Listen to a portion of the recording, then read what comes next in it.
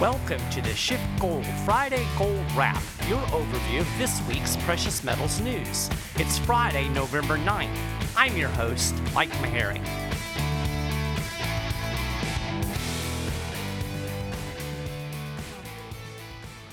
Well, gold is down this morning, and the yellow metal is on track for its biggest weekly fall since August, primarily due to dollar strength. The greenback rose towards 16-month highs after the Federal Reserve appears to be committed to its tight monetary policy. Following its two-day FOMC meeting, the U.S. Central Bank left interest rates unchanged. That was no surprise. In its post-meeting statement, the Fed reiterated its expectations to continue down the path of gradual tightening. And this won't come as any shock either. The Federal Reserve still is optimistic about the health of the U.S. economy. It said, quote, "The labor market has continued to strengthen and that economic activity has been rising at a strong rate." They didn't mention all of the warning signs we're seeing in the housing market or the twin deficits in the budget and trade. But of course, nobody in the mainstream is talking about this thing, so I guess it makes sense that they wouldn't either. Well, we managed to get through the latest incarnation of the most important election of our lifetime. The vaunted blue wave turned out to be more of a blue ripple. The Democrats took control of the House, but the Republicans not only maintained their edge in the Senate, they actually picked up a few seats. It's interesting listening to the rhetoric. Both sides are spinning this as a win. Now, I don't do partisan politics, so I don't really care all that much, but from my point of view, the Democrats should probably be concerned. The out party almost always picks up seats in midterm elections. This time around, the Democrats didn't even pick up as many seats as the GOP did in the 2010 midterms with that whole Tea Party thing. The pickups this time around were actually on the low side of the historical average. And the fact that the Republicans actually picked up seats in the Senate, this is hardly the big blue tsunami we were told was coming. Anyway, when I saw the results, my first thought was that this is a pretty good outcome. Because you know what? I smell gridlock. And if you want small government, and I do, gridlock is your best friend. Now, I think what will happen is the House is going to go way left. It's going to pass all kinds of stuff, and then the Senate's going to block it. Remember how when the Republicans controlled Congress and they kept repealing Obamacare and how Obama blocked it every time? Like that. The Democrats can pretty much do whatever they want for the purpose of political posturing. Their base is going to love it, but nothing is really going to change. So that was my first thought. Yay, gridlock. But then I started thinking about it and my optimism faded a little bit because despite all of the rhetoric, the difference between the two parties is really only about 6 inches. I mean, they agree on all the bad stuff. They'll agree to find new ways to spy on us. They'll agree on finding new people to bomb. And they'll agree on spending billions of dollars. Now, yeah, they're going to fight over it in front of the cameras, but at the end of the day, the money's going to get spent. I mean, you can forget having any kind of budget, right? Not that we've had any budget in years, but if you're going to see, what you're going to see is a bunch of continuing resolutions, spending resolutions, and the House and the Senate will have to compromise, which means everybody's going to get pretty much whatever spending they want. We're also probably going to get a government shutdown or two. They'll fight over funding for a wall or something silly. Now, I enjoy a good government shutdown, but again, it's all political posturing. The money is still going to get spent. At the end of the day, this is going to mean more debt and bigger deficits, and that's bad. Saying that's bad is really quite an understatement, especially considering we're already seeing these huge deficits. The U.S. government closed out fiscal 2018 with its largest federal budget deficit since 2012. Uncle Sam ended 2018 $779 billion in the red, adding to the already ballooning national debt. Although the economy is supposedly enjoying a boom right now, the U.S. government is borrowing more like we're in the midst of a deep recession.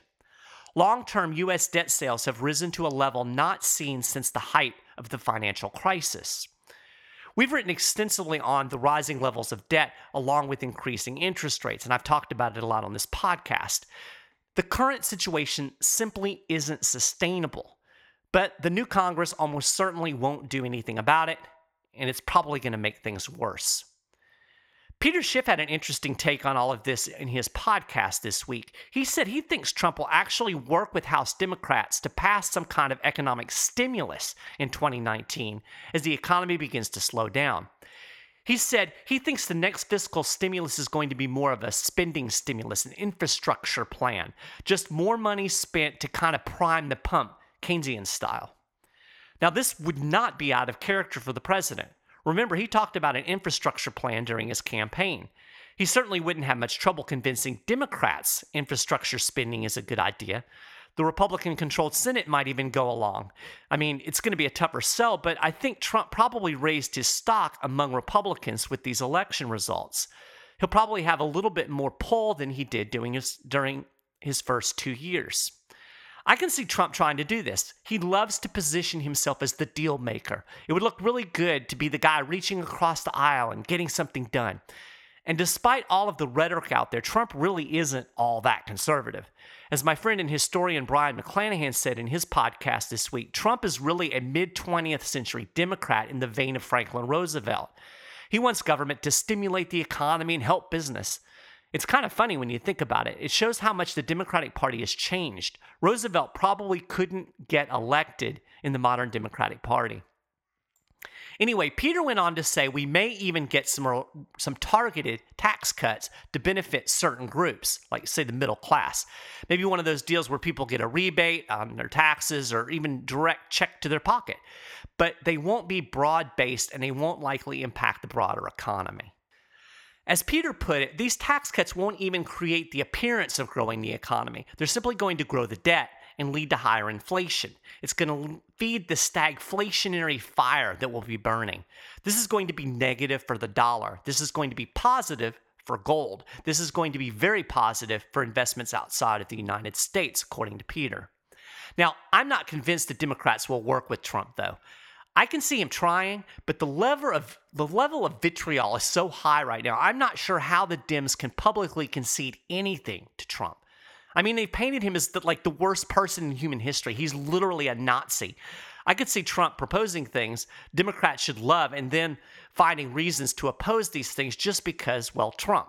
When it comes to economic issues, I really think gridlock is the more likely scenario.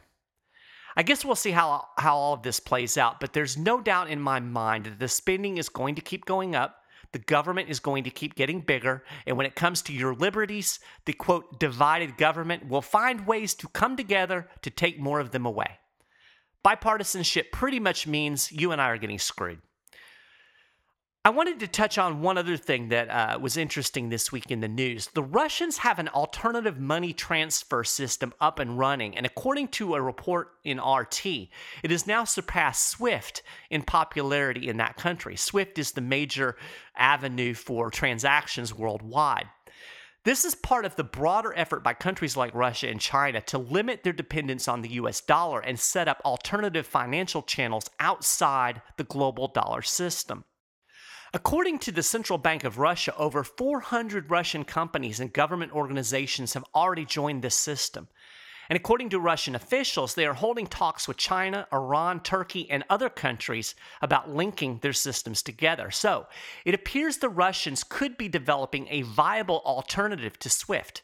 That could be really bad news for the US dollar dominance. Other countries are tired of the U.S. using the dollar as a weapon, and it looks like efforts to undermine the greenback as the world reserve currency are gaining steam. I'm going to link to an article in the show notes page with more information on all of this. Central banks around the world are buying gold to diversify their holdings and limit their exposure to the U.S. dollar. That's not a bad strategy for individual investors either. To learn more, talk to a Schiff Gold precious metal specialist today. Call 1-888-GOLD-160. Well, that's a gold wrap for this week. You may notice there's a little bit of echo in the sound. That's because I'm actually recording this down in Florida at my mom's, and it's a really echoey room. But you're getting Schiff Gold news even when I'm on vacation. You can find more information and keep up with all of the latest news on precious metals and the economy at schiffgold.com/news. You can subscribe to the podcast over at iTunes or on our YouTube channel. There are going to be links on the show notes page. And if you're listening on YouTube right now, make sure you leave us comments and tell us what you think about what's going on in the world of economics, politics, and precious metals. Thank you so much for listening, and I'll talk to you again next week.